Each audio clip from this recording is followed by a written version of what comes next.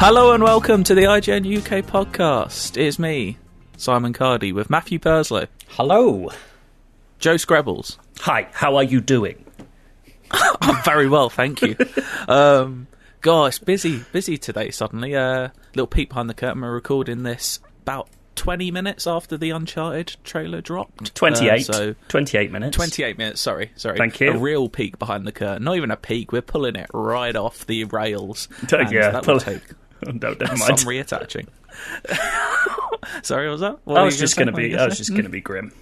Vulgar. You're going to be vulgar. Vulgar. That's the term. It's a lot to talk about today. Not only we've had to add Uncharted to the mix because we can't not talk about that, can we? Because there's things to say. There was DC Fandom over the weekend. We'll catch up on a few things from that. A couple of games you might not have heard of that you might be interested because we enjoy them quite a bit. And if we enjoy them, there's always the chance you might enjoy them. And then we've got some film, TV, and I've also, for the first time it feels like in years, got an actual proper podcast drop. I got to speak to Denis Villeneuve, director of Dune, so we've got a nice little 15-minute chat with him. We'll probably do that before the Endless Search, I reckon, so no spoilers in it either, so if you're looking forward to the film, it won't spoil it at all. What we're saying, lovely. It's going to be a really fucking long one. Settle in. Strap in, boys. We're going to be here I for hope you're ages. stuck in traffic because, we had a 100-minute one the other day. Will this approach it? Who knows? I'm going to... A tantalising yes from me. Why don't we just get on with it? The Uncharted trailer dropped. What do we think? Because I think we're all on the same page of this. I don't think it looks terrible. I don't think it looks by any means good. Yeah. But it's just I was willing to give them the benefit of the doubt on the casting, but from that trailer, I just can't do it. It's they're not far them. too young. It's not them, is it? That is not. Mark Wahlberg and Tom Holland are not Sully and Drake, are they? They're just not. It's weird when you think, we're in the world of the MCU, and, DC have done this pretty well, where they've got comic book characters that have only ever lived as images on a page, and they found perfect people for those roles. And yet, they've got more to work with this time, because they've got actual kind of, for lack of a better term, living, breathing CGI characters that they can use as kind of reference. They've just found people that don't embody those personalities at all. At least, I haven't seen, obviously, any more than, a 2-minute trailer, but there's just doesn't evoke the right feeling for me. It's just, he's just, and the problem, if Mark Wahlberg... I like Tom Holland. If Mark Wahlberg can't be asked to grow a moustache to play Sully, then, I think that says all we need to know. Exactly. Just put the moustache on. He's got one iconic feature, is a cigar and a moustache. Unless the end of this film is him lighting a cigar and putting on a fake moustache, I'm not interested. I truly think by the end of the film he will have a moustache, to be fair. I'm being a little facetious. But it is one of those things where you're like, they must know that fans are going to be... Because I'm not attached to the Uncharted mythos at all. I like a couple of those games quite a lot. They're fun games, but I'm not a follower. But even I am a bit does it have to be... Does it need to be this different? What is the point of these situations if this is what we're doing with it? It just feels off, because I don't really know how much this film is covering as well, because there seems to be things from pretty much all 4 games that I spotted from that trailer, and you point out just before we recorded, Matt, and we're going to give them the benefit of the doubt, because when they cast Tom Holland, they kind of postured that this was a prequel of sorts to the games, not really connected. It's the complete opposite of that. They've bunged as much as they can from the games in. It's like the abridged version of the entire series from the look of it. Well, here's my guess, is we've heard previously that Mark Wahlberg has only signed on to do one Uncharted movie. So I wonder if they're just going, we pretty much know that we're only going to do this once, so we might as well put in all the stuff that we can put in trailers now, and not save it up. And so it feels to me like it's not even abridged. It's just going, here is an origin story that happens to have every major set piece you care about, maybe minus Nepal. Although I guarantee the second trailer will start with him hanging off a cliff in Nepal. But yeah, we'll see.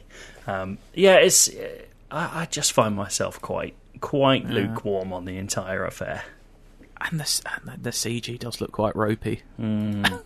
No pun intended. Like he's hanging off ropes and stuff. But it doesn't look great. I mean, it's the complete opposite of what I'm getting from the Last of Us HBO show. Whenever I see a set photo of that or hear someone talking about that, it looks like they're doing a proper like prestige HBO drama job on that. Mm-hmm. Whereas I watch this trailer and I'm like, this looks naff. Frankly, it is. I know this is not a wildly original thing to say at this point, but we are at the point where big prestige TV series are where you get like the legit versions of these adaptations or these these tales, and when you do a movie of it, unless you're Marvel, it does feel a little bit like, oh, this is the cash grab that we're used to from licensed things.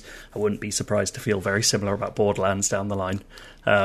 Whereas it does feel like The Last of Us holds up to the scrutiny of a series and the weight of a series, and they're not going to fuck about with that.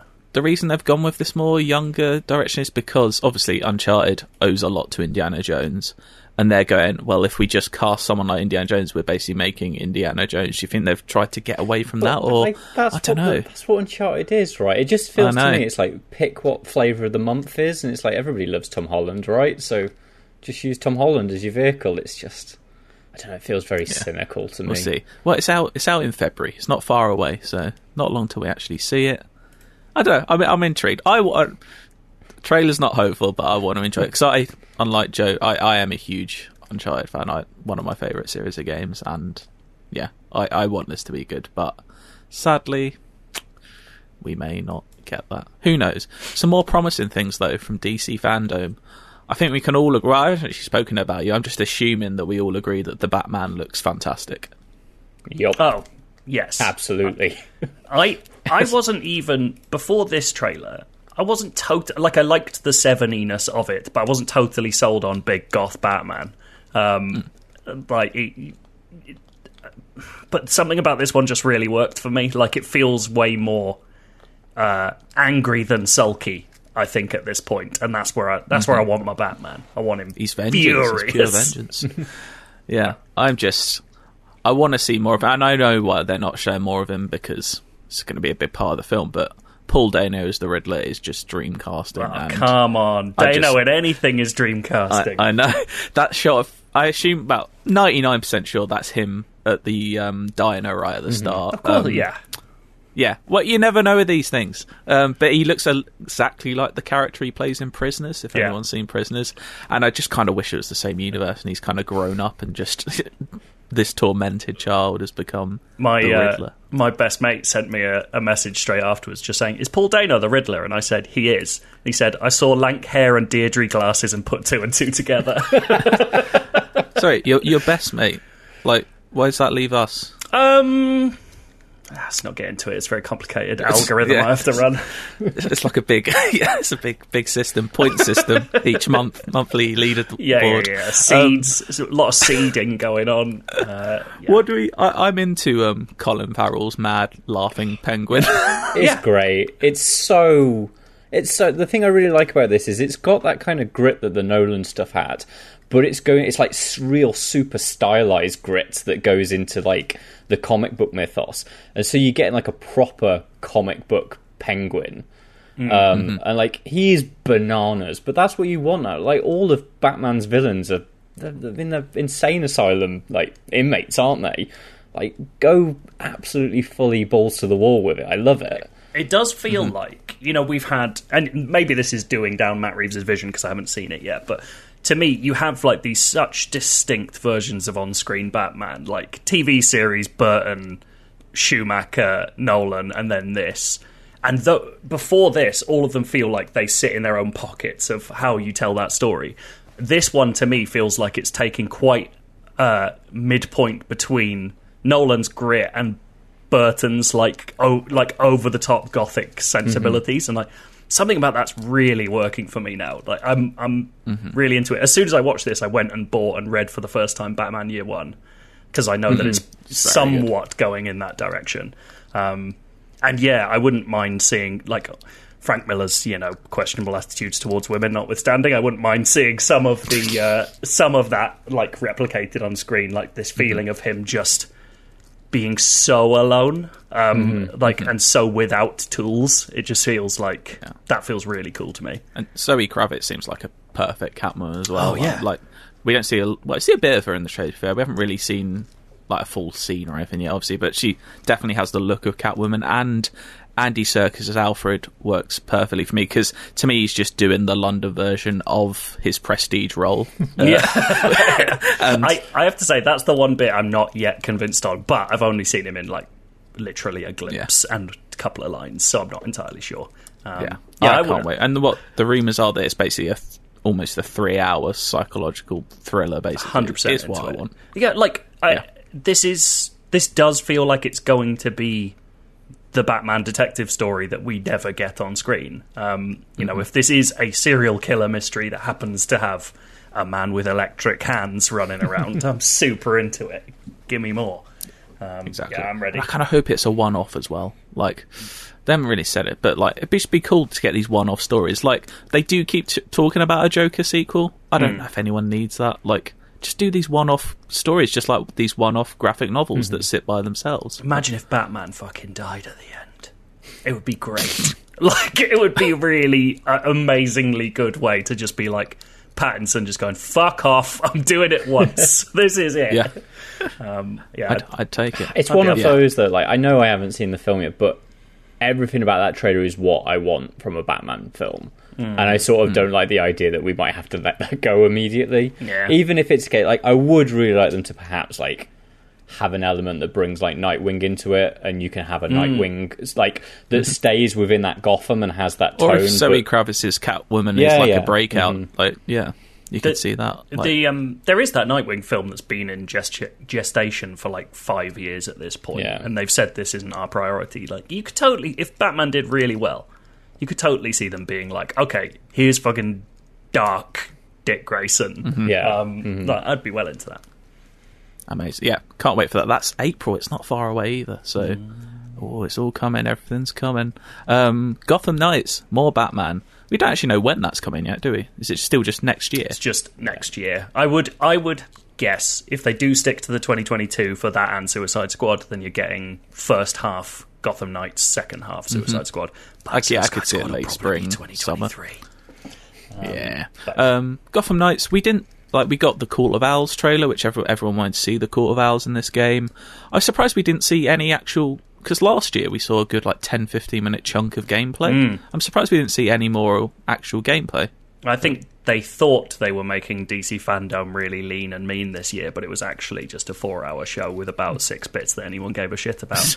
But yeah, I was surprised by that. I do wonder if there have been changes since last year, even though I didn't come away thinking it looked very bad, but I think there was a lot of worry about things like the combat system and stuff like that, and not seeing it now and hearing them sort of talk around combat in the little behind the scenes thing they put up, like, does make me feel like there's something maybe different. I'm not sure. Maybe I'm overthinking it. Just make it 4-player, because that's what everyone wanted. Everyone's like, why is this game that has 4 stars 2-player only? Like, add 4. I want to play. I have lots of friends, Joe, that I like playing games with. I've only got one best friend, so that's exactly. So problem solved. You'd like all games to be 2-player and 2-player only. Yeah, absolutely. if possible, please. If you are looking for 4-player, though, you've got Suicide Squad. Yeah, which we did get a proper look at. Not gameplay, but we did get a look at pretty much all of the Justice League that you will be supposedly killing in this game. It's just weird to see. It's been so long that we've never really seen the Flash or Green Lantern. How are you going to fight them in this? I'm sure there'll be boss fights where you have to slow the Flash down with electrical grenades or something. That'll be what the game is. Spears of kryptonite that you can lob into him. But how does, Harley Quinn, who basically just has a baseball bat and a grenade, take down Green Lantern? It does feel like that's going to be the joke, though, right? Is that not going to be the deal? Is that's the humour of the game, is them kind of fucking around and just trying to make it work, and Wonder Woman ending up saving their asses? This is going to be the actual plot of the game, is you do go through all of them and kill them, or do you think that's going to be within the first half of the game, the course is just going to change and it's going to be... I absolutely think that. I think it's because it's Brainiac, right? Is the baddie, so it feels like the Suicide Squad have their moral turn and go, okay, we're going to kill the big bad guy that's controlling them instead of killing the Justice League or something like that. I don't know. Exactly. It doesn't. I bet you'll kill one. I reckon you will kill one of them, and that will be its big Suicide Squad moment. Which one? Which one's going down, Matt? Which one of those Justice League do you want to kill? Out of the ones that we've seen so far, probably Wonder Woman's the easiest to kill. But then she doesn't look like she's corrupted. She's fighting Superman in that thing. That is true. So I reckon it's going to be Flash because they show him being a little prick. Or Batman. Yeah. They do show Lex Luthor's head just exploding as well. That's not Lex Luthor, I don't think. He's a LexCorp scientist who looks weirdly like Justin Theroux. Apparently he's just a scientist. People were saying. And this is the one, just to not confuse people, this is the one that takes place in the Arkham universe. Yes. From the Rocksteady games. Gotham Knights is actually in a separate Gotham, so consider it a multiverse. That's somewhere else. You can tell because both things had a big focus on the Penguin. Of all the characters, the Penguin was in both, and the Arkham Penguin is in the Suicide Squad trailer, so you can tell. There's also a shot that looks curiously like a Batman's gauntlet pointing a gun at Harley Quinn's head, or it could be Jason Todd. I do think we are going to see people from the Arkham games popping up in this. Also, I can't wait for either of those. When I first saw the trailer, I was like, oh my god, this looks absolutely incredible. Visuals wise, it looks amazing. And me and a few people were chatting on WhatsApp, and all we're talking about, we're all big Arkham Knight defenders. And it's a great game. And it was £3 on Steam. So we're like, okay, we'll get that and boot it up and look at it now. It's still the fucking best looking PS4 game ever released. It's insane. I had my week off last week, and it's on Game Pass, so I just downloaded it, played the first hour again. I was like, this is still brilliant. Even the tank stuff, it's not that bad. The only bad bits of the tank stuff are the stealth tank stuff, which is stupid. And also, it's not in it as much as you think it is. When you go back to it, there's a very small percentage of that game that's made up of those stealth tanks. But yeah, it's a joke how good that game looks. Game. And it genuinely, because I was watching that trailer, I was like, oh, Rocksteady are really good. And I was like, oh no, they made a game that looked almost this good 6 years ago. Also worth pointing out, because I didn't realise, they released all 3 Arkham games within 6 years, and it's taken them longer to get to the release of this game after Arkham Knight, which is, the work ethic on that studio back in the day was absurd. Yeah. So good. I could go back and play those. Work ethic or maybe more questionable reasons. Well, I suppose they had the bones of those games, didn't they? It was the same city, same combat system, a lot of the same characters. I'm not saying it's easy. I'm not saying you could do it in a month. The first 2 were made in the same engine as well, weren't they? Yes, so I'm sure there was, but that step up to because Arkham Knight is my favourite out of a lot of them. I think it's such a fucking good game. But the rain in that game on the cape and everything. Yeah. That's the thing. Well, wasn't also just the structure of Arkham Knight makes me really excited to see Suicide Squad because I just want another open world game that has the balls to work that way and to make every mission feel like it matters. There's nothing else like it. There's literally nothing else like it. It's amazing. Yeah. Last year when it was revealed, wasn't one of the... Didn't they say the biggest thing they learned or biggest adjustment they had to make was that they were making a game set in daylight, which is probably what has taken a long time because games that are darker and are rainy and have a lot of fire do look good, I think. They're things that naturally look good, so they're having to adjust everything to now do a daytime city, which I'm sure will still be amazing. Yeah, that is definitely one of our most anticipated games. We've got a few more things from DC Fandom that... I'm not personally as excited about, but I know others may be. That we saw a look at the Flash movie, which a lot of people excited about seeing Michael Keaton's Batman, potentially. Is that him? It is him, but no one says it is him. They basically show his Batmobile as well. I really like Michael Keaton's Batman. I don't have that nostalgic sort of ties to him that some people have. A lot of people really excited that he's in this film. I think he's a very good Batman, don't get me wrong, but I think it definitely is outweighed by how much I really just don't like Ezra Miller. I'm just not excited for this film, and it has been pointed out, is this and the next Spider-Man film the same plot? Are they doing a very similar film here? I suppose some of this is like inspired by Flashpoint, right? Which and Spider-Man has its basis in its own comics, but I suppose there's a certain amount of crossover there. I don't know. I quite like Muschietti as a director. Like, I was less fond of the second part of it, but I think the first part of it is very, very good. And so, like, I hope that he does a good job. And we've got, there's some nice. There'll be Supergirl in it as well. Like, I'm hoping that he does some fun stuff there. Like, yeah, I'm on board. I think. Like, I will bite on the Keaton stuff. Mm-hmm. Yeah, and we've also got Black Adam with The Rock playing Black Adam. He was born to play him, apparently. That's what he said. Was he? Literally, apparently at birth, they were like, they should have called him Black Adam then. That should have been his name. Think it through. I don't... I don't know a lot about Black Adam, actually. Should I be excited about this? It's not... I mean, like, Black Adam isn't something I'm most familiar with Black Adam through the Injustice games, I will say that. Mm-hmm. I'm generally always interested in seeing The Rock play a slightly bad guy. I think that's interesting. I'm generally more interested in just watching people go absolutely insane for The Rock, like, not least because of traffic on websites. But it's like, he's like, I have to say, like, it was fascinating to me to see how much Black Adam dominated almost every other story from fandom for us. Like, it really is a marker of how much Big Dwayne means to people. Yeah. Also, I will say, imagine being called Dwayne and having that effect on people. Incredible. He's single-handedly rehabilitated the name Dwayne.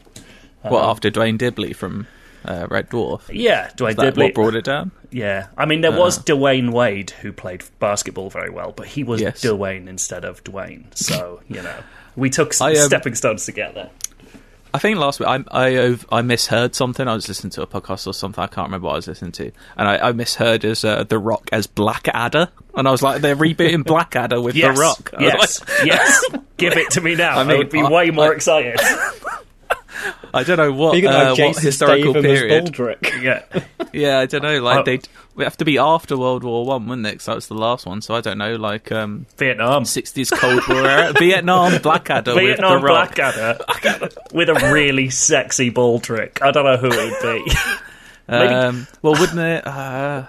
Would it be Vin Diesel? I don't know. They won't work together. Absolutely no, not. But I'd want to bring them together. The Rock would love Vin Diesel to play ball trick. That would really help his side of the feud.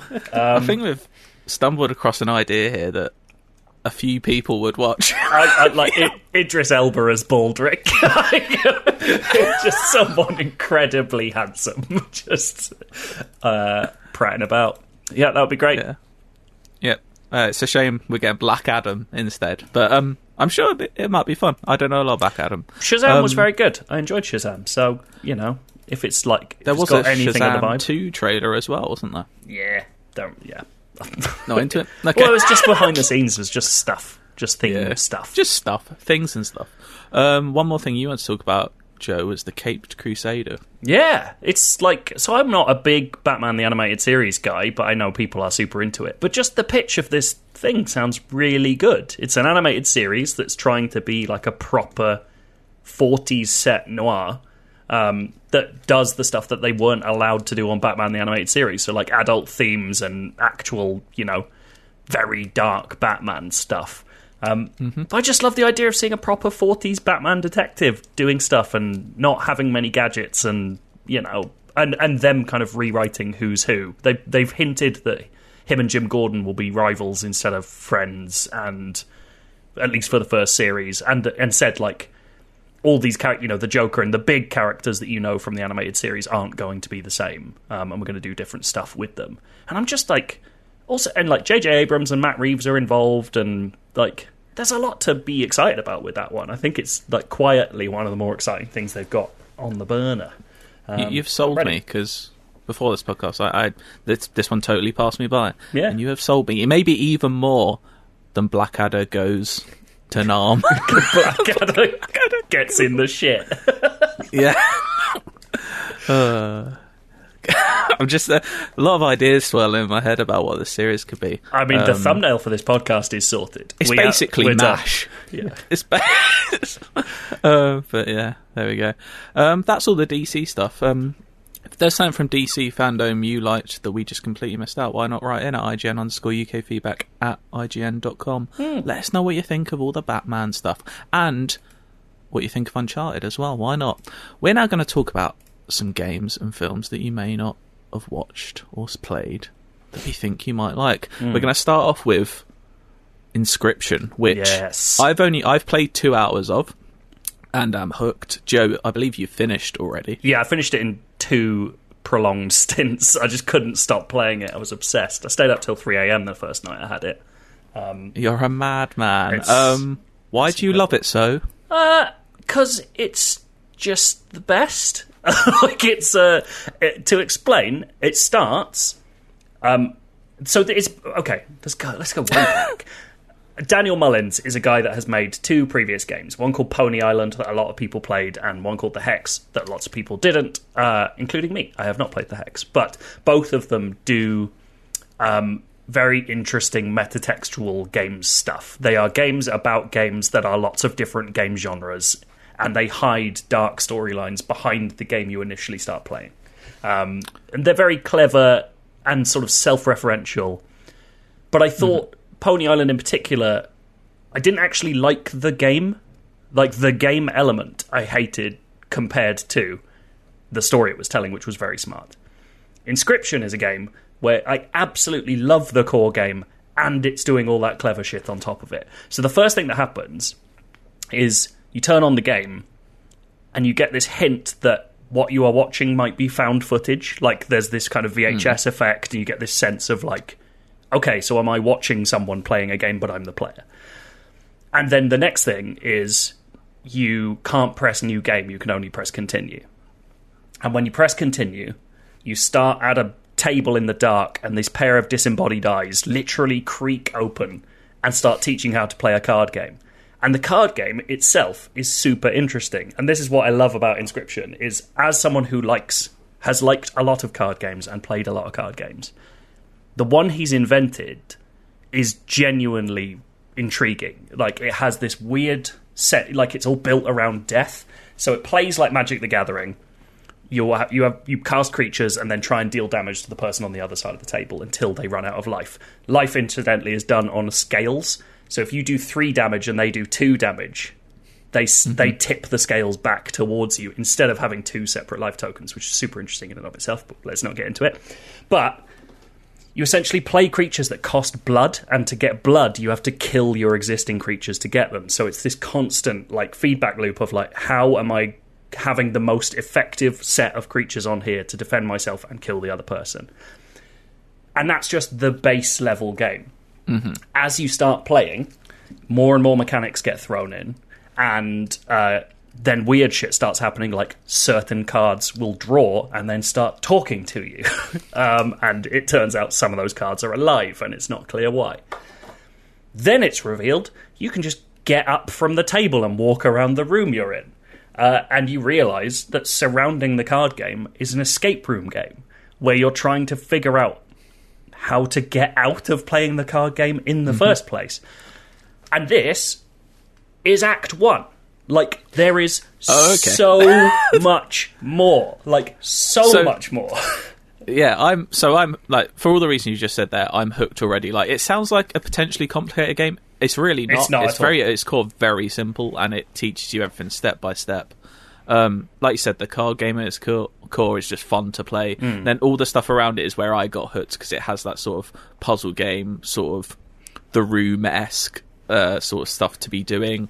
And like, I'm only 2 hours in. I got up to the second boss in the card game so far. Yeah. So I'm learning bits. I've unlocked certain bits of this room and found things that I can use. There's like weird things happening, and like you said, like dark things happening as well. It's like, gross. I don't think on the scales it's measured in teeth. Yes. Which, like, for like one item you can get during this card game is just a pair of pliers, which it doesn't tell you what it does. It just says, tip the scales in your favour, basically. And what you do with those pair of pliers is pull out one of your own teeth and put it onto the scales. It's fucking to tip grim.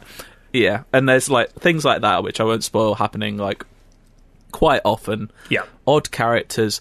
The sound design is just...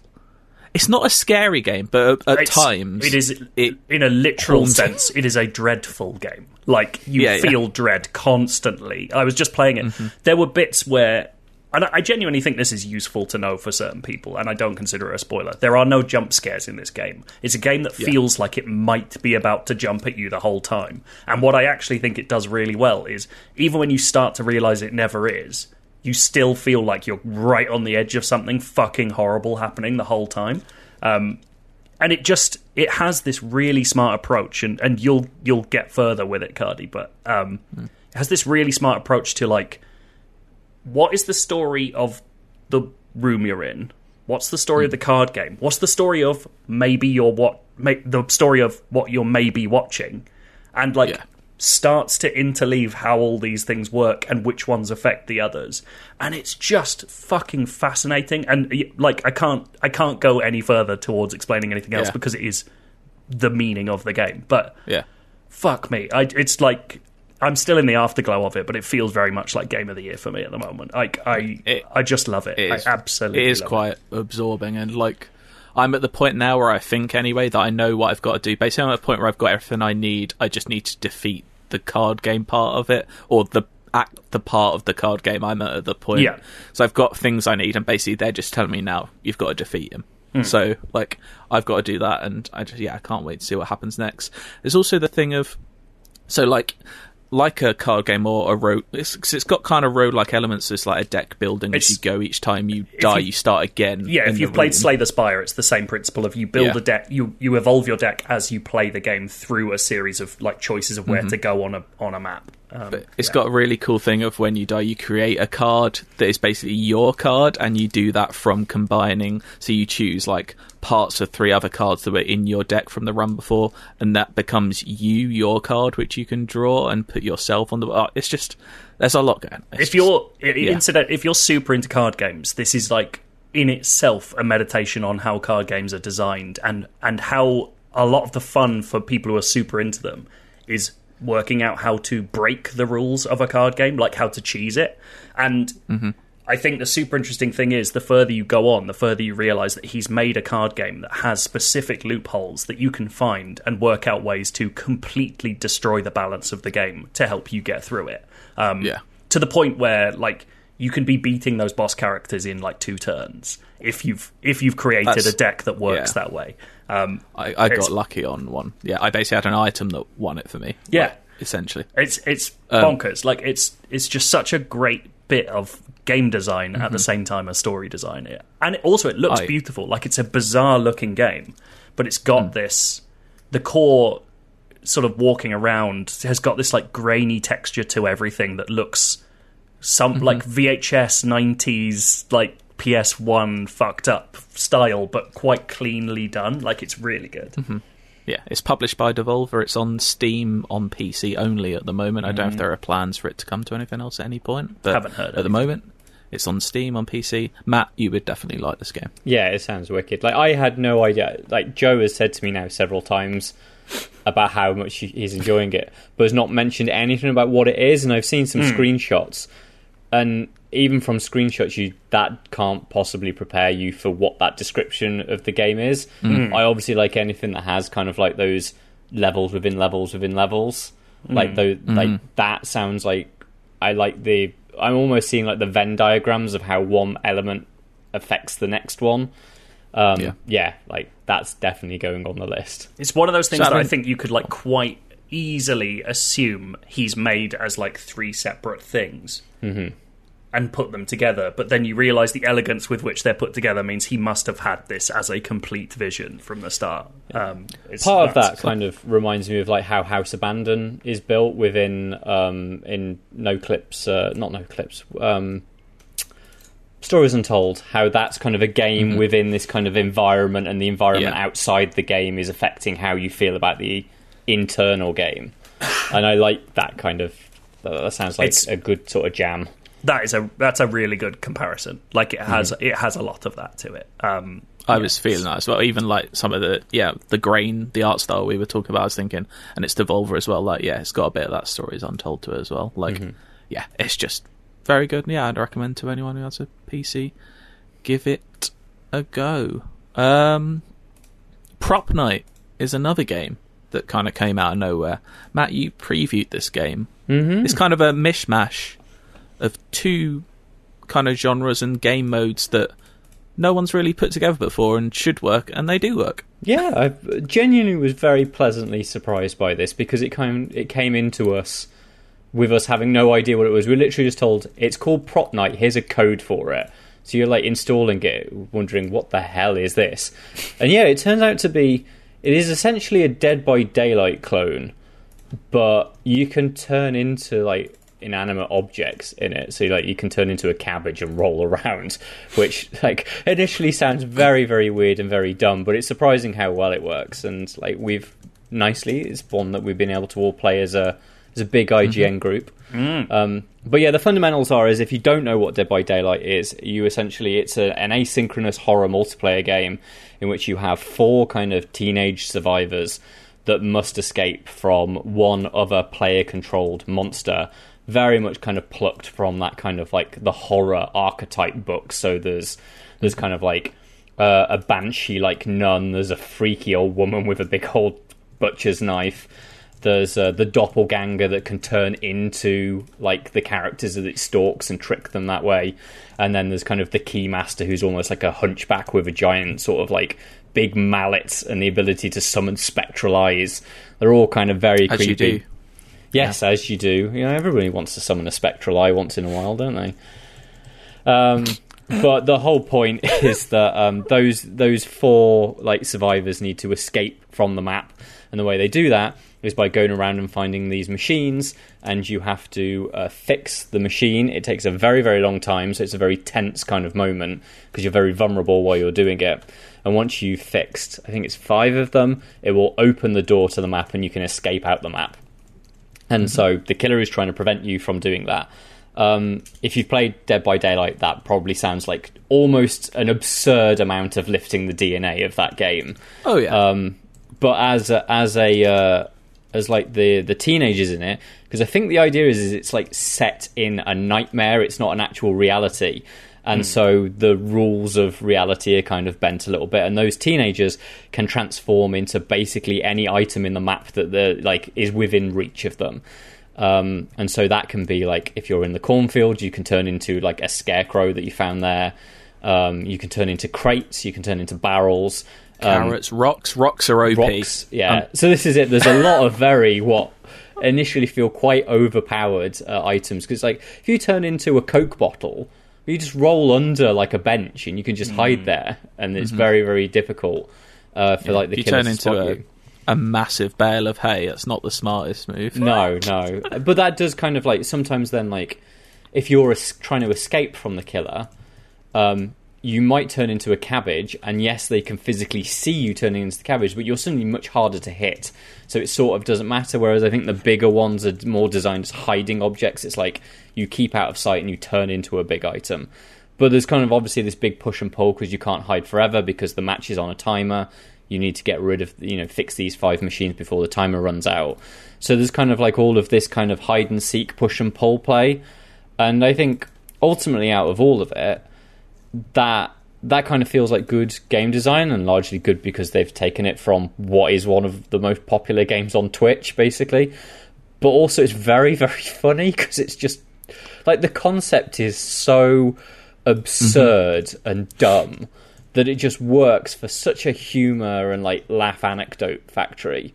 Yeah. We just laughed all the way through cool. Exactly, that's what it's about. Like it plays fine. It's by no means the best game I'll ever play, but it's kind of got that sort of Friday the 13th effect, hasn't it? That you get a bunch of friends together, play it, and you laugh at how bad some of you are at it, basically, or the situations you get yourself in. And yeah, it's not like, it's a game. Yeah, if we had 5 people, it's like, oh, do we fancy playing it for an hour? I'd play it. Like, it's not something I'll go back to all the time. But is it out yet? Is it early access? Well, it had a beta, which I think is over now. They only ran it for a few days, but I know that I'm sure on their Steam page it said it added, because when we were playing it there was only one map which was set in the farm, but if you've seen the trailer for it, there's kind of like a very traditional old school Victorian haunted house kind of style thing, and a few other things, and I think that house got added for that beta, but it's currently unplayable, but I assume it will come back reasonably soon. It is like surprisingly polished, really, for like I say, it doesn't play like a AAA game, but I think compared to Friday the 13th especially, which obviously has a similarish thing, this feels like it's had like an extra $1 million. Isn't it from the same studio developing The Day Before? That, it is, yes. Post-apocalyptic Last of Us MMO-like game? Is it an MMO? I think it's an MMO. Do we really know? Like, Christ knows what that game is. It is meant to be an MMO, but it looks like The Last of Us, but with like social spaces and lots of people fighting each other and a bit Dark Zone-y. But everybody liked the look of that, right? That looks like it's had money spent on it. Even though they're kind of like I assume they're a small developer, unless they're suddenly like 100-strong Russian developer that like cropped up out of nowhere. But yeah, like as their kind of other game, I think like really nice art style. It's got a very kind of Buffy the Vampire Slayer-ish. It's not a grimy horror. I mean, one of the characters is literally just Billie Eilish. So there's a Billie Eilish. Literally, she looks exactly like Billie Eilish. Like to the point that Epic could use that character model if they really wanted to, if they were doing a concert. There's like one of the dudes is basically wearing like Marty McFly's Back to the Future 2 get up. There's someone that looks like, I saw someone in the comments on one of our articles about it saying like he vaguely looks like he could just be Soldier Boy. So I find that quite appealing. Like I really like the monster designs, and I think I think it needs a bit of work. Like it doesn't feel like it's fully balanced at the moment. I do think like it's much easier as the survivors to succeed because of the way those props work. But I will say Jesse is fucking incredibly good at playing the monster and decimated. What's that say about him though? Plays a lot of games, doesn't he? yeah, I was going to say he's a monster. He's not a monster. Last question on Prop Night: would this be better if The Rock was playing Blackadder as one of the monsters? But Blackadder is the monster. Yeah, or Baldrick. Get Baldrick as Look, if you've watched Blackadder and not come out of it thinking he's the monster, then you've watched the wrong show. Depends on which one you've watched, right? Because Blackadder 1, he was an absolute dimwit. That's true. That is true. Yeah, check out Prop Night again. PC Steam only. We're sorry if you have a console. We're not really helping you out today much, but sorry. If that's a game that will kick off on Twitch, then I'm sure that'll be coming to consoles at some point. Couple more things. God, we've got a lot, haven't we? Let's be brief with these. Matt, you saw Halloween Kills. I haven't seen it yet. The sequel to the 20... This will be brief then. The sequel to the 2018 sequel/reboot of Halloween.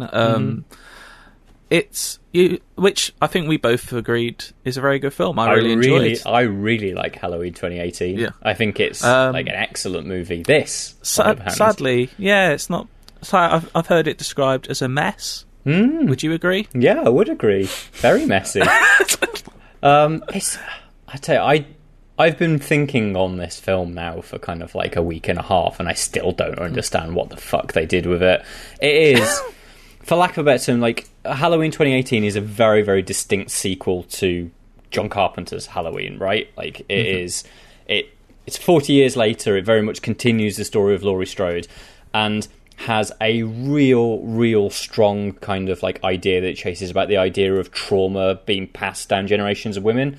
So by this point, Laurie is a grandmother, but it's like the trauma that she had at the hands of Michael Myers in the original film has kind of affected her relationship with her daughter, and in turn the relationship with her granddaughter. Like they are all like haunted by this man who hasn't been around for 40 years.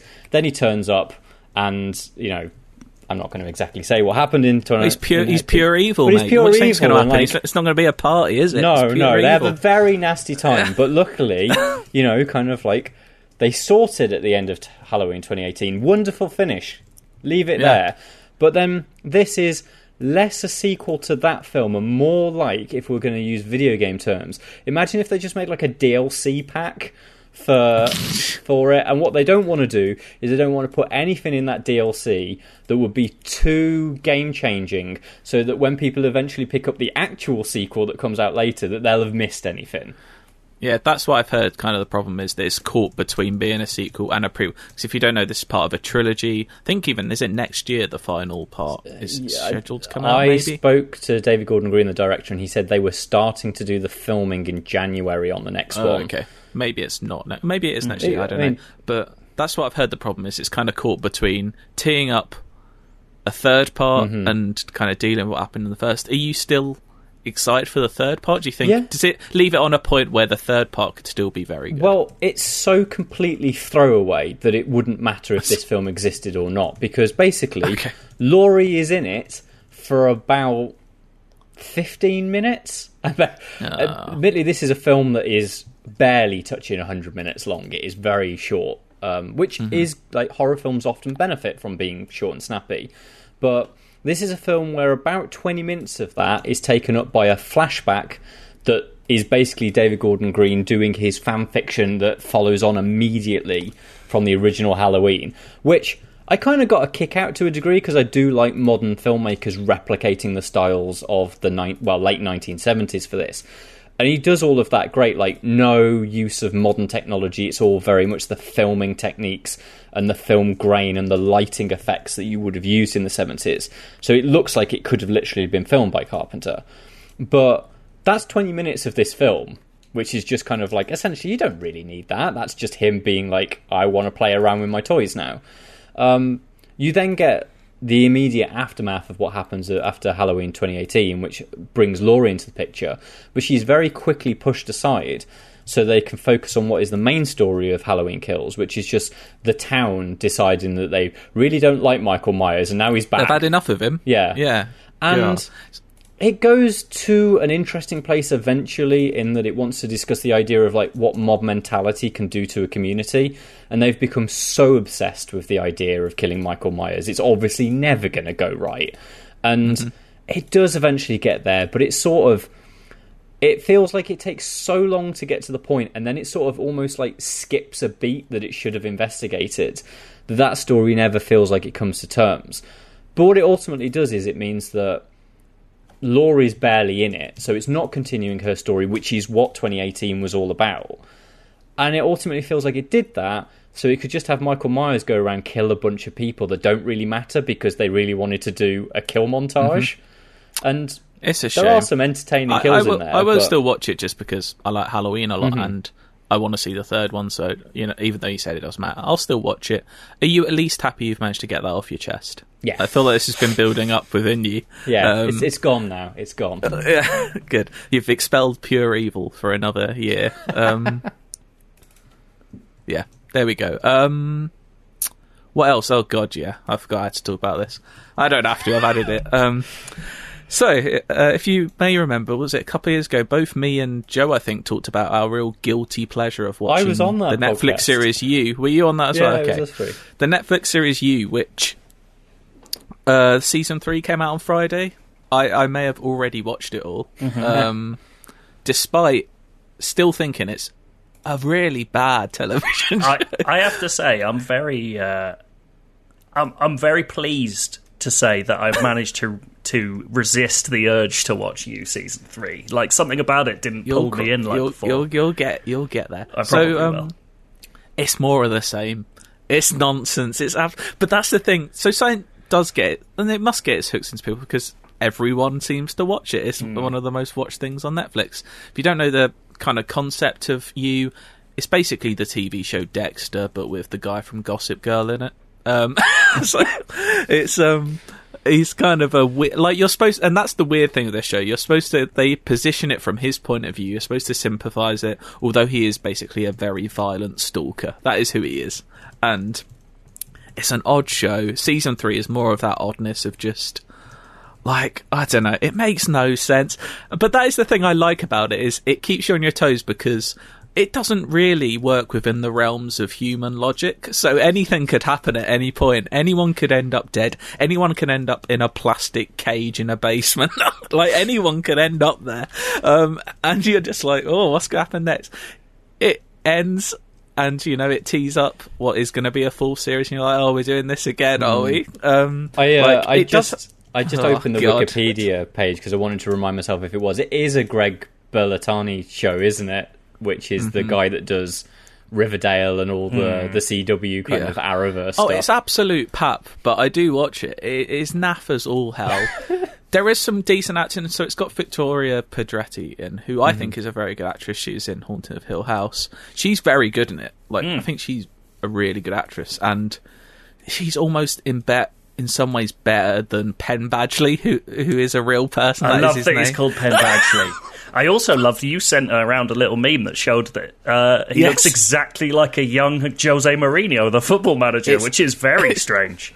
It's uncanny, and kind of like I could see Mourinho kind of speaking Keeping to people himself in a like glass the character. box. Yeah, like I could see him looking at, I don't know, Michael Essien back in there, going, "You are the one I need." He did love Michael Essien. I mean, I'm a Spurs fan. I love Michael Essien. That shows how good a player he was. Damn right. Anyway, yeah, it's just like, it's so. I just felt like I had to bring up, because I think a lot of people had joy in me and Joe moaning about it for. It felt like an hour a couple of years ago. We were like full on. But I've had no one speak about it this year, so I just thought I'd get it out and say, God, it's nonsense. But part of me really loves it, so I'm like, this is mad. I just love how mad it is. They don't care. And it's in the, like, 90% of the characters you just absolutely hate. This third season is set in kind of a suburb, like, town outside of San Francisco, so it's got all that, like, sort of, like, valley people, like, really obsessed with all the health stuff, like, really just obnoxious individuals. And that's the kind of thing it does, is although the lead character is just a sociopathic stalker of people and a murderer, the people he kills are equally as obnoxious. So you're like, do you know what, I don't care if they're gone. like it's really odd, and I don't think I could recommend it to anyone. But yeah. I don't think I need to, because it's on the front page of Netflix whenever you turn it on. So, and it's not like there's nothing else on Netflix to watch, is it? I went through it all. You know, it's 10 episodes, 40 minutes each or so. I don't know. I got it done. Yeah. By the way, I watched Midnight Mass, Cardi. It was fucking incredible. It's so good. Oh my god! It is. I mean, hot on the heels of having watched Squid Game, which I also thought was incredible. To then have something that I think I might have enjoyed more. I can't believe how good Midnight Mass was. It's phenomenal, Yeah, I think I find it very hard to believe I'll watch anything better than that this year. Like, it's truly wonderful. I think it's at number 2 for me. I think I have Squid Game 3, Midnight Mass 2. I think I still have Mayor of Easttown 1. Right. Oh, I never got around to that. I should try that. Yeah. But, yeah, some great television this year. You... not included. But you know what? I watched it all, and I would be lying if I say I didn't enjoy it to some extent. It is the perfect... I must have played, I don't know, a good 200 games of online solitaire while watching that. I had a great week off. I have just realised that Succession just started, and I haven't watched that yet. So yes. that could be a the thing. first episode picks up right where you want it to. It's amazing. I know this isn't necessarily everyone's bag, but this season of Bake Off is very fucking good. So I've heard a lot about this Jurgen chap. Oh, mate, Jurgen and Giuseppe are two of the shining lights of Bake Off this year. I absolutely love them both. Fantastic. Yeah, wonderful people. We'll probably talk about Succession more once it's either finished or a few episodes in, because there's only one episode in, and surprise, surprise, it's still probably the best ongoing television program on at the moment. Also, it's pastry week in Bake Off next week, so I'll probably be back to talk about that. The savoury showstopper. Come on, that's a highlight every year. From one savoury showstopper to another, I talked to Denis Villeneuve. I don't know what it means, but it sounds good. Yeah, neither do I.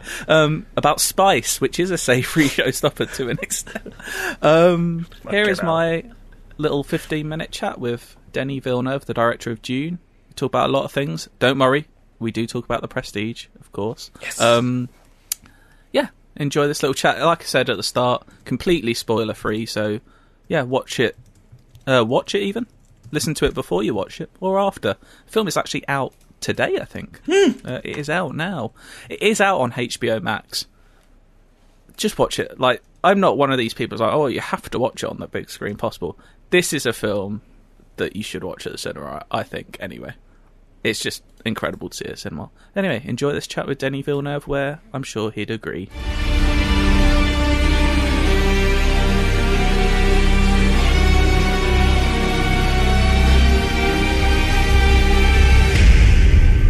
Hi, Denis. Hello, Simon. How are you? I'm very well, thank you. To begin with, we always ask the same couple of quick-fire questions to our guests, so I'm sorry if these are hard to answer because a lot of people struggle to answer them. And one of them is a question I hate being asked myself, which is, do you have a favourite film? Or is there one that you always go back to? Not necessarily one that you call your favourite. That one of my favorite film of all time. And it's a movie that I frankly saw at an early age that I didn't understood, but I was really impressed by, and that I revisited through years and after. And every time I watch it again, there's still something new that I see, and it's one of the most precise and most powerful movie ever made, cinematic movie. Is 2001: A Space Odyssey. Still today, I will say, it's like if I had to pick one, it would be definitely that one. I watched that recently. It's unbelievable to think that film was made in 1968, I think. Yeah, exactly. I had the great chance to watch it recently in 70 millimeter in a theater, and the impact of 2001 on a big screen is incredible. It's really it's a total masterpiece. Yeah. So I work for IGN, and we cover films, TV, but we also cover video games. I'm not sure if you have any history of video games, or if you'd have a video game you'd call a favorite that you played. I will say that when I was young, a game that I really loved was Lunar Lander, which was like you were not born when we were playing that game, and it's a very basic one. But I still, every time I see it, I still have a vivid, cool memory of playing with that game where you have to land a lunar lander on the moon using thruster. Very simple, very tricky, very simple, but very fun. You're kind of doing that for real now. You've brought that to life. And are we going to have a lunar lander film from you? Is what I'm thinking. I thought I would be very surprised. And just two more quick fire ones. Have you got a favorite TV show, or maybe one at the moment that you're watching? I will say that a TV show that really impressed me in the past was In Treatment. That TV show where it's a while ago, where you follow the therapeutic process of several characters and their relationship with the therapist, psychotherapist. I thought that was really brilliant TV. And a fourth one, this may seem just a bit out of nowhere. Have you seen, and what do you think of Christopher Nolan's The Prestige? I've seen this movie a while ago, and I remember enjoying it. I think it's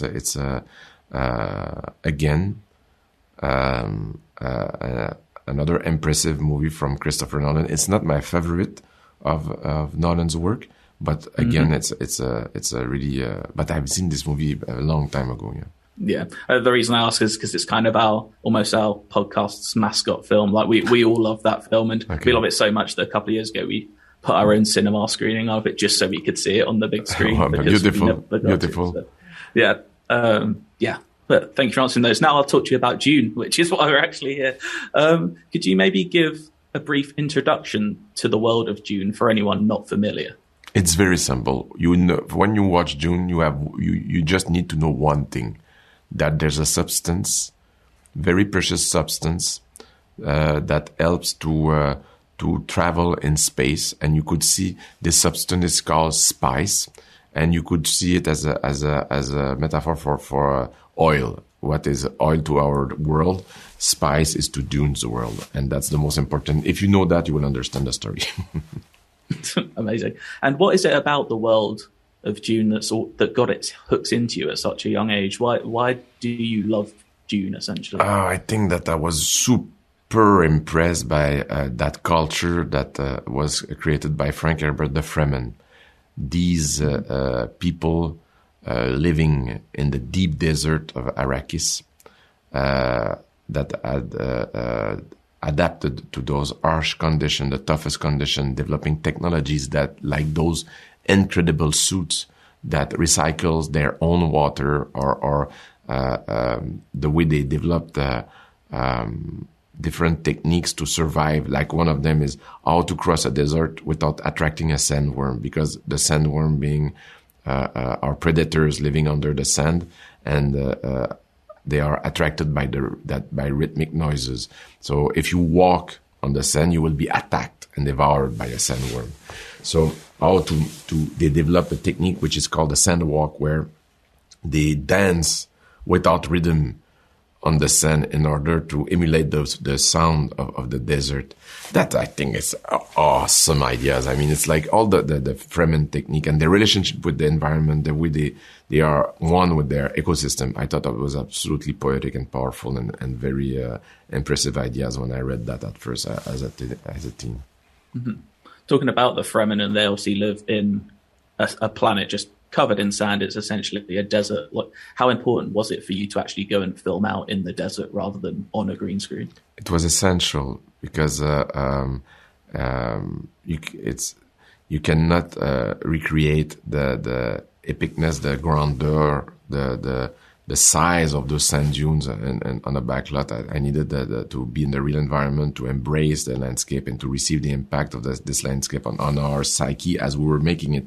And so we would be, me and the cinematographer and the actors, inspired by those landscape in order to bring the movie to life. And for the people who will watch the movie, they will understand that it would not be possible to shoot that on a backlot or on green screen. It's too vast, too big, it's powerful. I recently rewatched Arrival, actually, and something that struck me with that, which is similar to Dune in a way, is just the sense of scale, especially when we first see the spaceships in Arrival, just how vast they are in the open landscape. It reminded me of some of the shots in Dune when we see some of the massive dropships coming down. Is like, how do you? I mean, I think you're one of the best filmmakers I can remember of just bringing across that sense of scale. How do you achieve that in your films? I think the it's not about how I achieve. It's more the spirit, the idea behind is that the humanity, in order to survive in the environment, has to create those massive machines in order to survive space, and it just brings back humanity into a certain humility regarding to their relationship with nature. And like similar with Arrival, Blade Runner, Dune, these are all kind of massive scale projects on planets and worlds we don't know. So is it a tough balancing act? Because they're also at their core very personal, emotionally driven films about people. Is that a tough balancing act to do, to bring these almost very small scale personal stories but balance them with whole world issues? Yeah, the thing is that you will believe in the world if you believe into the emotion, the interaction and the emotion and the relationships of this character. So yes, you're right. It's like it's the equilibrium that is necessary in order for the movie to work. It's one of the main focus. It's my job to make sure that the complexity, the beauty, of these interaction, of these emotional, of these personal journeys are at the forefront of the story. So the rest will follow. You will believe, for instance, you will believe that they are extraterrestrial if you believe in Amy Adams' character in Arrival. So it's like that's essential to find that equilibrium. Yeah. I think I saw this in the cinema, which I think you'd probably agree, to me, is the only way to see this film. I was just kind of blown away, basically. I think it's the loudest screening I've maybe ever been to. It's just like a wall of noise, which in a good way, I enjoyed it. And one thing that stood out to me was Hans Zimmer's score, which kind of doesn't really, to me, sound like any of his other scores. It's kind of, there's no real rhythm to it. It's kind of, there's like a cacophony of chanting, like bagpipes, a lot of noise. Like, what was it like hearing that for the first time? Are you like, that is what Dune sounds like in my head? It was a long process. It's not something that came out spontaneously. Hans was obsessed with the idea of designing new sounds, sounds that will come out from another world. He was obsessed with the idea of to approach rhythm in a different way. He wanted to get out of his comfort zone. He wanted, in a way, to Hans is a master. He had to compose many scores, but I think that for him, he wanted the Dune score to be unique. And it was like very important for him that this score will have a strong identity and will be very different than what he had done before. And it was very moving for me to see this master trying to reinvent himself. And it was so inspiring to watch him putting himself in out of his comfort zone. I think one of the strengths of the movie is definitely Hans' score, that brings a beautiful spirituality, a feeling of an alien world, and also give hints about the characters' motivations. I think it's really I'm deeply in love with the score. Me too. It's not at times it's not a relaxing score. I've tried writing to it and there's just too much noise for me to concentrate. It's intense. It's a score that you're absolutely right. The score is pretty intense. And it's a score that it's deeply embedded in the DNA of the movie. And I'm wondering how the score can be absorbed outside of the movie, but it's a really powerful score. Yeah. Mm-hmm. Maybe a sports stadium, a team comes out to the bagpipes or something. I don't know. If I own a sports team, I'd play part of this score, just so you know. Another thing that struck me was just, especially with the Harkonnen, like how frightening some of that imagery was, and especially early on, not necessarily with the Harkonnen, but the hand in the box scene, which is obviously an iconic scene from Dune, just how scary some of that imagery was. I wasn't expecting it to be that dark. I enjoyed it, and I was just wondering what were the inspirations like. Some of that seems quite gothic, some of that imagery, and some of the costume design especially. Frankly, all these ideas came from the book. I mean, in the book, there's like you feel when you read the book that it's like a strange. There's a period quality to the way the culture are described. It's almost like a historical book. It feels like you're not sure sometimes if Herbert was talking about the past or our future. You know, there are so many roots in Earth culture that. So I tried to be faithful to that. Jacqueline West designed costume Jacqueline really went at the roots of Frank Herbert's writing again, and it's all this imagery was directly linked with the book. I feel like it's obviously been a long wait for this, as it has been for a lot of films over the past year and a half. And we've waited so people can watch it in the cinema. What do you want people to get from Dune when they finish watching Dune? What sort of feeling do you want to get across, do you think? But the thing is, when I do movies, I love the audience to be totally free. You know, it's a bit like, for me, movies are like poems. When you write a poem, you don't want to tell the people what to think after. They have to have their own interpretation, their own. And I love the people to go back home and I hope people will be haunted by the film. They will be they will feel inspired by the images, and I hope that they will bring that back home, and that they will have maybe the curiosity to open the book, because it's really a beautiful book. But what they will take out from the message of the movie, that belongs to them. Is that something because I was wondering is that something you'd encourage people to do before seeing the film? Do you think read the book, then see the film? Or at this point, if you haven't read the book, just go in without knowing? People don't need to read the book to watch the film. That was the challenge that we had as we were writing the screenplay. We wanted everybody to feel welcome and to understand this movie, even without having to read the book. So it's not there's no homework to be done. When you watch Dune, you can just enter the movie theater and hopefully have fun watching it. I mean, I certainly did, and I can't wait personally for part 2 whenever that gets around to happening, presumably. I mean, what you plan to do next, or have you got other projects you'd like to get to maybe before that? Take a break. I'm not sure. To answer to your question is that it will be a bit awkward for me to leave something unfinished, and before doing anything else, I will definitely need to finish Dune. So my priority, and I pray the gods of cinema that it will happen. My priority will be definitely Dune 2. Mm-hmm. Amazing. Well, I can't wait for that. Thank you so much. It was a pleasure talking to you. Thank you for your great questions. And by the way, there was something very fresh about your question, which I really appreciate. Thank you. Thank you very much. I appreciate that a lot. Okay. I appreciate your films a lot. So thank you very much. Take care.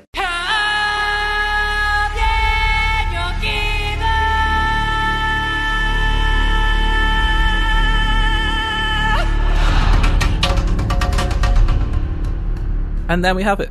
Denis Villeneuve, a lovely and very interesting man with a very, very bassy voice and very French-Canadian voice as well. Well, and also the incorrect opinion about The Prestige. He's really let me down. First... He said he liked it. Yeah, but not his favourite Nolan film. Bugger off. But it's not my favourite Nolan either. Yeah, but we've already established that you're a Philistine and a rube. A goon, even. I'm pretty upset about that, to be honest. First, I didn't think Dune was all that, and now he's saying this shit about The Prestige. Come on. What's the fucking point? Well, he's not coming. I'm not going to be able to chat to him again now after he listens to that, am I? I thought he's a great chat. I've chatted to him too. He's a lovely boy. I think he's very nice. I think he thinks very deeply about his sci-fi worlds in a way that I love. And he makes incredible films. Should we do an Endless Search? Yeah. Inside, it's a UK Algerian crew. Yeah, on the ones and twos. We got the games gonna play for you. Inside, I got a question for you. Hold tight the DJ, we coming through. Yeah, on the ones and twos. We got the games gonna play for you. Inside, I got a question for you. Is it in the search? Matt, what are we playing, baby? We are playing the game of which the official title I cannot remember because I'm sure we've used like 3 by now, but it's the Metacritic higher or lower game. Oh, yes, I love this one. I like it. And rarely do I get to actually play this one. So And I'm looking forward to this. historically, we've always done this with games, I think. So we're going to do it with films. Yeah, we might have done it once with films. Let's do it with films, though, yeah. And also, I didn't want to stick it like normally. It's always the highest one or it's always the lowest one. We're mixing it up. Alternating. Okay. Oh, wow. This is a real grab bag of joy. There we go. I'll never feel settled. Our first category. I want you to give me the highest ranked Marvel movie on Metacritic. What has the highest rating? When I say Marvel movie, it can literally be any film that's based on a Marvel property. You don't have to stay within the MCU. Okay. Cool. Who's going first? Okay. I'm going to do it in the order of which you are on my screen, so Cardi gets to go first. Bollocks. Well, I didn't want to go first necessarily, so I was trying Well, to you're think going through. first. Give Is me there a a Marvel very film. is there a very obvious one here that has a high Metacritic? Is what I'm thinking.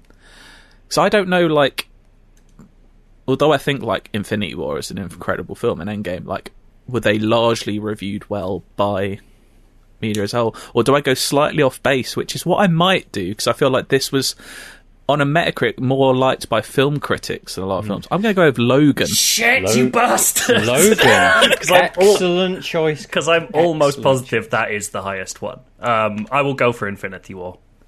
You're going to go for Infinity War as well. On I'm just not sure. 'Cause I don't PlayStation know- 5, please. Here we go then. Right. Of course, the thing is with film is there's a bigger pool, isn't there? There's all these newspapers that review them. I mean, and back in the day, like when the first like Tobey Maguire Spider-Man, I was like, this is great. And maybe it reviewed really well because comparatively, you know, it was fresh. Right. Cardi goes in with Logan. The meta score, 77. Oh, that is Seriously? a lot lower than I thought. I thought that was an 80s guaranteed. In my head, I genuinely thought that was like 93. Nope. It's Who didn't 77. like Logan? I think you may have this. Do you want to know who I didn't still- like Logan? I'm I going to still out haven't them. seen it. Rex Reed at The Observer didn't like Logan. At least he's watched it, which I still haven't done. And I looked at it several times. You've all not week seen before I went, Logan? That is saving absurd, it. man. It's really good. It's just one of those. It's one of those. I watched so many. I watched like 10 films last week, and one of them was not Logan. So Can you I name all went, the- name all the went with films my you watched? housemate to the midnight screening of Logan on the Yeah, first boy. night. It was epic.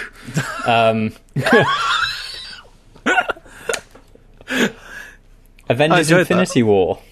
Yeah. Metascore 68. Oh my good lord! that is. How Cardi. was I bet that was fucking Rex Reed and all. Who didn't like...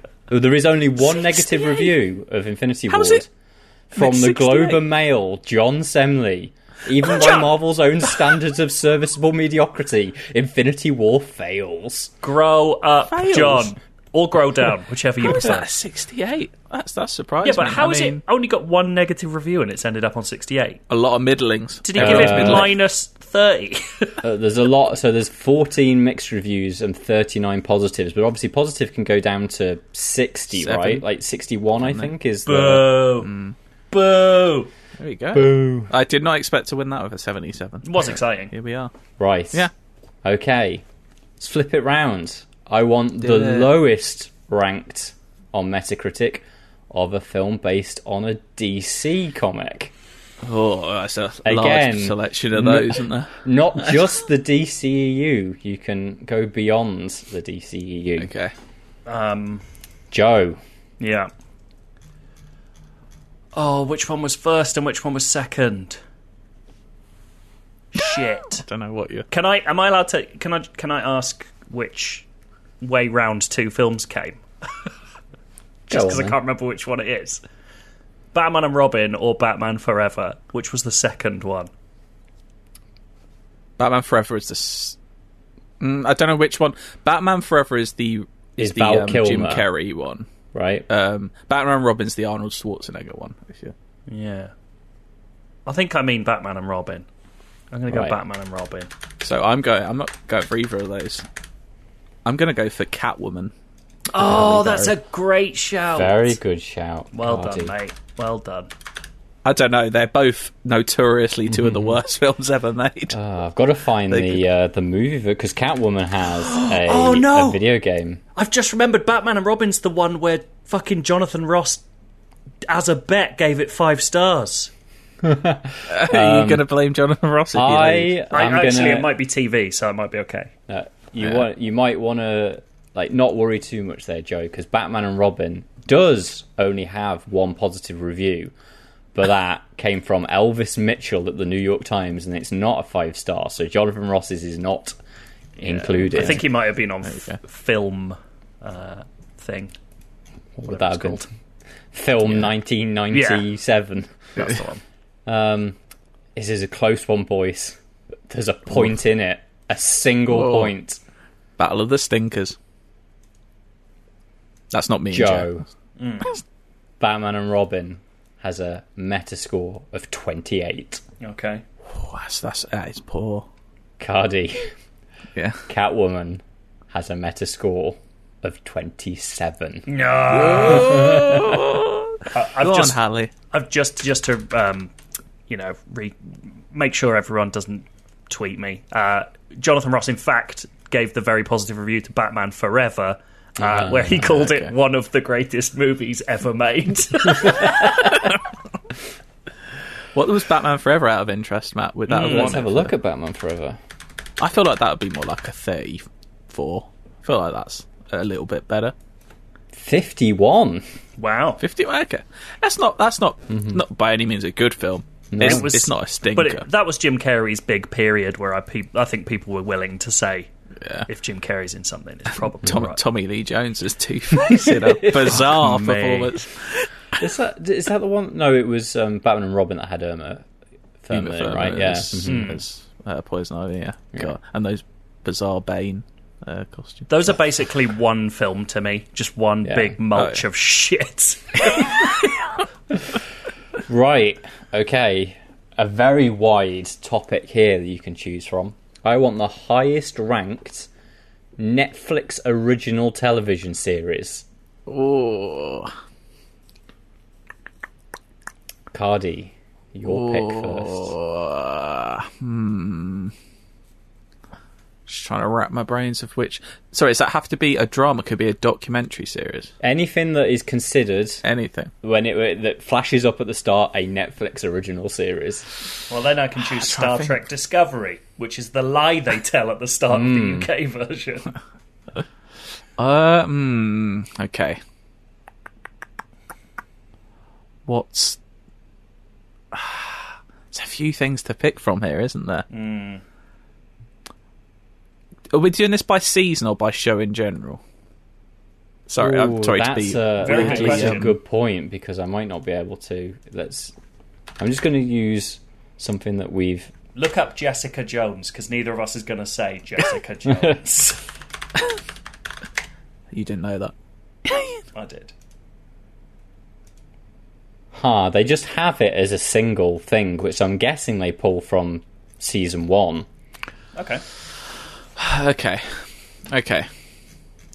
There's a few things. Like, I'd hate that I have to go first here. Right. Joe, I'm going to go for the original. I'm going to go with House of Cards.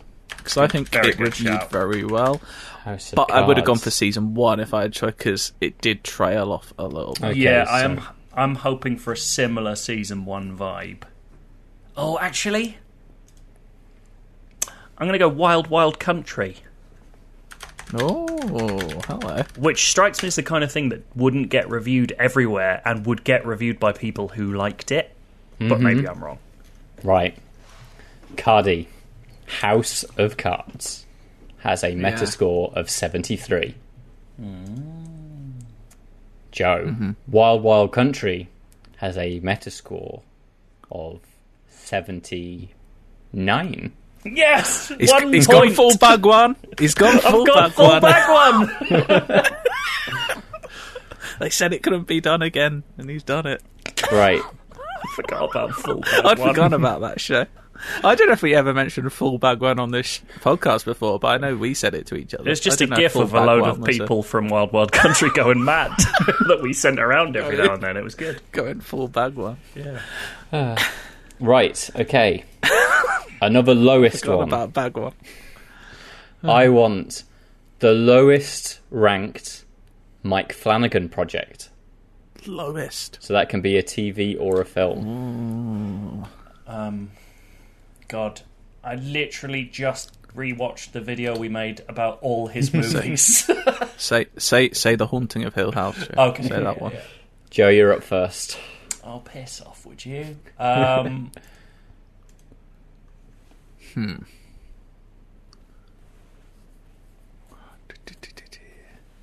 Is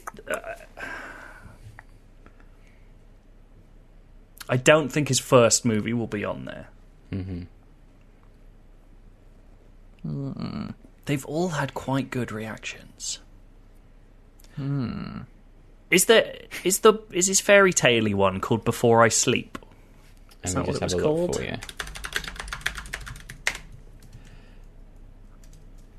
No, that's not it, is it? Um, I should be able to remember the fucking movie title, shouldn't I? That's key to the Oh, game. because he made Doctor... Yeah. No, I'm not... I'll switch, because I'll get one where I actually know the title. Oculus. I'll just go for Oculus. you're going to go for Oculus. Be mine. Joe is Oculus. I still See, think... you reminded Okay. me. Do I go Doctor Sleep because it was mixed the reviews, or do I go Gerald's Game, which I liked, but I don't know if it was very well reviewed. I was going to go Oculus. Oh, it's Before I Wake. I'm not going to go in for case that. you want it. Nah. I'm torn between. Do you know what? I'm gonna. I'm gonna go with Doctor Sleep. 'cause Gonna I don't go with think it Doctor reviewed Sleep. I think that's quite a good shout. Let's have a look.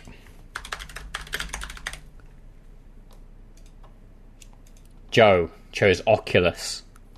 61 on Metacritic. Doctor Sleep. 59. Oh, that's a close Nice. one. It looks apparently like... the director's cut of Doctor Sleep is rather good. So maybe I'll watch that. Right. I'm afraid Cardi has technically won. That's but fine. We do have one round left if you'd I like like to this game a lot. partake. Let's do it. The highest ranked TV show adapted from a movie. Ooh. It's a very common thing these days. People adapting movies into long form TV. And yeah, I can't think of any of them. There is literally one. This is inspired by what I won't say what it is, but there is a horror one on at the moment based on a 1980s horror film, I think. Can they be spin-offs? Yeah, I think as long as it is like based from there was a movie back then, and now its characters have become new television show. Okay. Yeah. I don't know why I'm asking, because the thing I've got in mind definitely didn't get that well reviewed. I'm trying to think, of one. I can think of a lot that are the other way around. I've got a couple that are... I mean, if you can only think of bad ones, you're just trying to bid against which one has the least bad. I can think of one that's okay, and I think probably reviewed okay, and I'm going to go with Bates Motel. Motel. That was the one I thought didn't get reviewed well, so maybe I was wrong. I thought it was okay. I watched the first season or two of that and thought it was alright, but... Vera Farmiga, I was about to say I'm not a critic. I am, but I'm not I didn't review that. I don't even remember whether people liked it or not, but I'm going to go with the Scream TV show. Scream TV show. Okay. I am very surprised that neither of you bidded in with Hannibal. Oh, fuck! Hannibal. I was going to say that's from a book. Yeah, I think of it as very much a book adaptation, actually, with just subtle visual references. But could have gone for any of the stuff. Could have gone for Mandalorian, or could have gone for... You could have gone for... Anyway. Well, I don't know. Could you have gone for Mandalorian? That's just based in the universe, isn't it? More so than a... Bates Motel is very Luke clearly... Skywalker in it. I would have lost it if you said that. Right. Scream 2015 TV show adaptation on MTV, apparently. What a place to release it. Wow. 57. Yeah. Bates Motel, 69. Yeah, fair enough. Garden takes it. Hey, what a winner. What a lovely game. I do enjoy that game. That's a very good much. Game. Thank you, Matt, for the game. Yes. I was going to say something else, but that would have been, again, lewd. Well, we're trying not to be lewd around here. Let's do some feedback, shall we? Yeah. I've got the first one from Lewis Glover, who says, "Hi, Gen UK crew. Last week on the podcast, Rory sent in a question about struggling to afford new games and their expensive prices. I thought I'd write in to tell you how I afford to get the new games I like to play. I use a website. I don't know what that. I use a website called The Game Collection to buy my new games, as they offer to spread the cost over 4 payments that is charged every 2 weeks. All this with no interest charges. I know Littlewoods and Very offer a similar service, but you do pay a bit more on their stores. Would love to hear your thoughts on whether this is a good way to afford the latest and greatest games being released. Best regards, and have a great weekend." That does sound like a good way of doing it.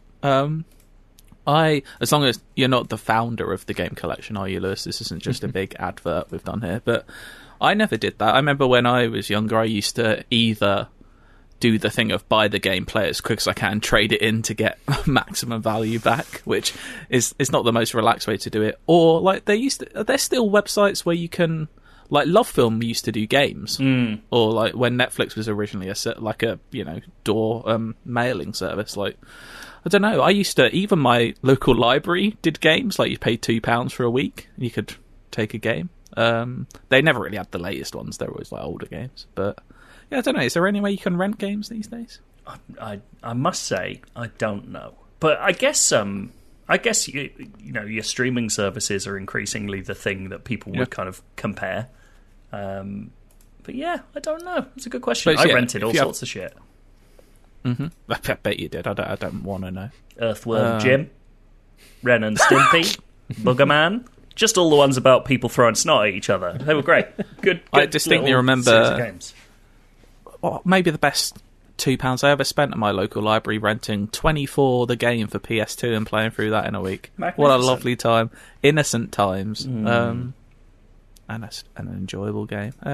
Seems like a good way of doing it, though. So that'd be what, like £15 every 2 weeks? I mean, it's not terrible, is it, if you're getting through those games as well? Especially if it's a big game that's like 100 hours long, then, you're probably over the course of 2 months playing that anyway. Straight up. There we go. exactly. Matt. Right, got one in from Andrew Voke, who says, "Hi all, apologies for the long email, but I have 3 things for the attention of all you guys, gals, and non-binary pals. Number 1, I have no idea what the fuck Sainsbury's know that we lowly non-Sainsbury's people don't, but I attach a screenshot of the first 2 hits you get, skipping the sponsored stuff, on the Sainsbury's website when you search for kid shampoo. Going to assume, Andrew, that you are a dad. Not 1, but 2 Muller Corner yogurts. The top 2 hits, skipping the sponsored stuff. There are 2 alternatives here. One is that, other than being delicious, the humble Muller Corner also has a strong yet sensitive cleaning properties. But if that's the case, why, by Guy's green tit, wouldn't Johnny Muller be screaming this from the rooftops? Johnny Muller. The other alternative is much more sinister, that all this time the alluring sheen of Britain's favourite off-milk with a corner reservoir product is the result of it being derived from soap, coating your guts with an indulgent but no tears lather. This conspiracy clearly goes right to the top of the bloody corner, that is. Well, I guess there is a third alternative, and it's just a weird glitch that is coincidentally extremely relevant to the IGN UK podcast. Mm-hmm. Number 2, do we have anything to say about the fact that Muller Corner might be shampoo? I'm not going to try it. Have you ever accidentally used something that's not shampoo to wash your hair? Well, not accidentally, because I don't have a fridge in my shower. Yeah, only well, ever, no, but it doesn't have to be... Have you put toothpaste in your hair, is that what you're going to say? No, I've definitely accidentally sprayed deodorant instead of hairspray in my hair. You're using a lot of hairspray? When I was like 18 to 20, like university years, when I had longer hair like I do now, just to stop it, flying around all the place. Get back in your hairspray game. I've got some now. It's just I have no cause to use it. Is it Ultra Freeze? Is it the superpowered stuff? I think it might have been Stronghold. Okay. Yeah, I can't remember, but yeah, I definitely put deodorant in my hair, which didn't really do anything, but it's just like my hair smelled of deodorant. Yeah, it's pretty fun anecdote. Bit wet. It couldn't worse. Could use hairspray on my armpits, and yeah. Oh, what a fun time I had. Matt, you glad you asked us to stop halfway through the email to talk a bit about this? Absolutely. Right, back to Andrew then, eh? But yeah, don't put yogurts in your hair. Yeah. Number 2 point. A couple of episodes back, you talked about the condition aphantasia. And I wanted to bring you and the listeners attention to Laura Kate Dale's fantastic YouTube series called Accessibility. It actually has an episode all about this condition. There is a link. We obviously cannot send you a link because this is audio, so I guess search for Accessibility on YouTube, and how it relates to video games. Her stuff is well worth a look if you're interested in the unique challenges certain disabled, neurodivergent and marginalised people face when playing video games. I knew about that series. I didn't know about the episode on aphantasia, so I'm very excited to go and have a look. Really that sounds really interesting. Thought about how that might affect you, because it's such a visual medium that you don't think about the idea that you might need imagination to use it, but there must be some very interesting elements there. Number 3, related to the previous point, the disability charity Scope is running the Power Up and Play charity event from the 1st to the 10th of November.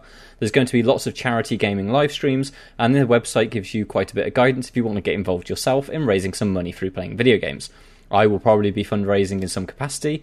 I am currently being assessed for ADHD and autism, and my wife is Scope's head of finance, so I probably should. Yeah. And it would be great to see other duck hunters. Yeah, there we go. It would be great to see other duck hunters donating or fundraising too. My love to you all and respect to the sea. From Andrew. I'm okay if the ad is for the charity Scope. It's probably quite good. Yeah. Andrew, when you do start fundraising, send us the link for that, and we will popularise it by the medium of Twitter. But yeah, that's very good. I'm up for that. Maybe we could have do you think there's like a professional eating for yogurts? Like they have the hot dogs. Do you think they're Muller Corners? Can you imagine overeating yogurt? How much yogurt can you eat in 10 minutes? Imagine the curdled, cornflake-filled sick you'd have after a bunch of corners. Oh, thank you. I think you have to do one of every flavour. What did we have? Was there like 18 to 20 or something currently in circulation? Like, yeah. How quickly can you get through all of them? Would you just bung them all in a bucket, or would you have them one by one? Like when when you're a kid and you put all the paints in one thing and it comes out brown. Yeah. Did you ever have like a like do cereal mixes, like put 3 different cereals in a bowl. Yeah, and it was always shit. Yeah, it was never It was quite. Yeah, it was rubbish. never, I remember. Yeah, you'd have like golden nuggets with Cocoa Pops. You're like, this will be amazing. It's like, yeah, golden nuggets in like a chocolate milk. It's just never right. What do you reckon the hack is for getting down corners? Because, like, you know, when they do hot dog eating challenges, they like dunk the things in water and just slide them down their gullet like fucking snakes. You know, you wanna really enjoying empty the them. medium. You want to empty them all into like a flask, right? So you can drink it. You want to drink the 'Cause others? I was thinking for high speed, you'd go snap, put the topping in, snap back, Yeah. and then get your hand like your fist underneath, put it over your face, and just punch, like invert the yogurt container directly into your face. Just Do like, you think there's rules cannon on it. like they check every Miller corner? It's like if you've left any, like if you've even left one vanilla choc ball left in the thing, like disqualified. That would be dirty if they did that. Surely not. Toppings, I think, don't know. yogurt, you can't have more than 5 millilitres left. You have to be licking the tub. There's a tense bit right at the end where they're pouring it into a jug. And it's like it's 4.2 milliliters. Dude He's done throwing chocolate cornflakes up in the air over his head like confetti. I'd watch it. Amazing. I'd definitely watch it. And do you know what? I'd watch it even more if it was hosted by The Rock playing Blackadder, Blackadder. hosting Yes. the Muller eating content. What are we on about? One more email. This is from David Swanborough, which I like as a name. Been listening since episode 99. Too long. I think this is the first time I've written in. Again, too long. Although my email account remembers the address, so I doubt it. Okay. What a roller coaster. I was recently catching up on some podcasts I've missed, due to podcasts being a way to ignore annoying people who dare get the same trains as I do, and lockdown meaning no train journeys to work for a while. I get that. I was listening to podcast 599. Just before the Green Street one. I hope you listened to the entire Green Street episode. I was listening to podcast 599, Loki spoilers and brilliant RPGs you haven't played, and was blown away by the description of Wildermyth and had to download it. I also immediately tweeted the devs, who confirmed a console release is in the works, which will be about a year. The tweet was liked by yourselves, which was a highlight on my Twitter. I did that, because I liked that you were talking about us. This led me to a question. Have you ever had a game described to you that has led to you immediately downloading/buying the game? I played a couple of hours of Wildermyth, and it's brilliant. Yes, Wildermyth, when Matt said it on that podcast, I bought it while we were on there. Inscriptionist one. Not that Joe explained to me. I saw him tweet about it once. I was like, yeah, I'm into this. Also, I mean, Disco Elysium is one. Like when Matt just said, here's this. And then, ended up giving it a 10 for IGN. So, thought it was good in the end. There must have been loads of these.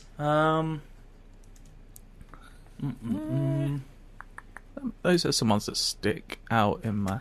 It's not so much buying it immediately, but the first time I had Shadow of Mordor described to me, I remember, because I don't like Lord of the Rings, so I just didn't care about it at all. And then someone described the Nemesis system, and I went, oh my good lord, I want to play this game immediately. I remember reading, it was when I worked in retail, and I was reading on a break Eurogamer's like very first preview of Divinity Original Sin, and I can't remember the writer on it, but the way that they described kind of like the element system about how you can kind of like stab people, make them bleed, then freeze their blood and get them to slip up on their own blood puddles. Like, that was something that I immediately went home and then bought that You've game. always wanted to do that. You've always wanted to freeze the blood of the innocents and slip on it. What was the... I just had a thought about one. Oh, the first time this is way back in the day, I was reading some unofficial PlayStation magazine in Sainsbury's while I waited for my mum, and someone described the taser in Siphon Filter as being able to turn goons' guts into soup, and I immediately wanted to play that game. So there you go. That's mine. Beautiful. For example, maybe you can write into IGN_UK feedback at IGN.com if you've ever had that of someone just like one line about a game and you were sold, potentially. Maybe we've done that today with Inscription. Maybe people have gone, I need to play that. I hope so, because you should. I agree. Can I just add, David finishes by doing a thing I quite like for a first-time writer if indeed he is one. Just giving us a roundup of all the important details as regards the podcast. So, good. Fave crisps, Walker's Max Paprika. I love those. They're Snap. really good. Fave yogurt, Asda's extra special lemon curd, which I've never had before. No. He has not been possessed or nearly drowned. That's sad. Good. for us, not for you. And I didn't know what an onsen was until this podcast, and I'm still unsure why people go, as they just seem places for horror stories. Yeah, if you read this out, thank you. Regardless, thank you for the hours of not hearing strangers and confusing them as I laugh randomly for what seems to be no reason. Respect the sea and protect the whales. Yes. David Swanborough, although he usually goes by Munchie. I like that, Munchie. I like that a lot, Munchie. Cheers, Munchie. I wish I'd read that right at the start. Sorry. I feel like the onsen is maybe where we need to have our next live podcast. We need to find an onsen and have it there, because all of us have to get in the electric one. It feels like a place you could both get possessed and nearly drown. It kind of really does bring everything together. Or just sit in an onsen and have a Muller corner. That'd be alright, wouldn't it? Exactly. Oh, we did say this would be a long one. And it's gonna. I'm gonna break it to you. It's gonna be another 100 minutes, almost bang on. What music do we have at the end? We've got Blackadder, the Blackadder theme tune. it's got to be the Blackadder. Well, theme from tune, which season? Which series? Blackadder. 2, I think. The second one. Okay, we're gonna go. Blackadder. Big lyrics in the second one. Yeah, big lyrics, huge stuff. I'd love to see the Rock's rendition of it's those those Blackadder BLs coming at you on the IGN UK podcast. Big lyrics, big laughs. See you There we later. go. Did we have Blackadder in there? You just had a sign off. I was going to carry on. Did we fine. actually have him in the sitcom Smash? I don't know. Did we have Blackadder at any point? I don't think Blackadder came up, no. Well, when The Rock plays him, perfect. Yeah, I for mean, the yeah, roster. he goes from like a little shitboy character to an absolute tank. So that's good. Exactly. Maybe he morphs between the two. Could do. And he very throws good. Baldrick at people. Exactly. Oh, God, what a game this is never going to be. Okay, let's go, because it's been a long one. Okay. Goodbye, everybody. See ya. Bye. Some flash or tweet the hatter's beard. From now he always shall be single. To fall in love with boys is weird, especially boys without a dingle.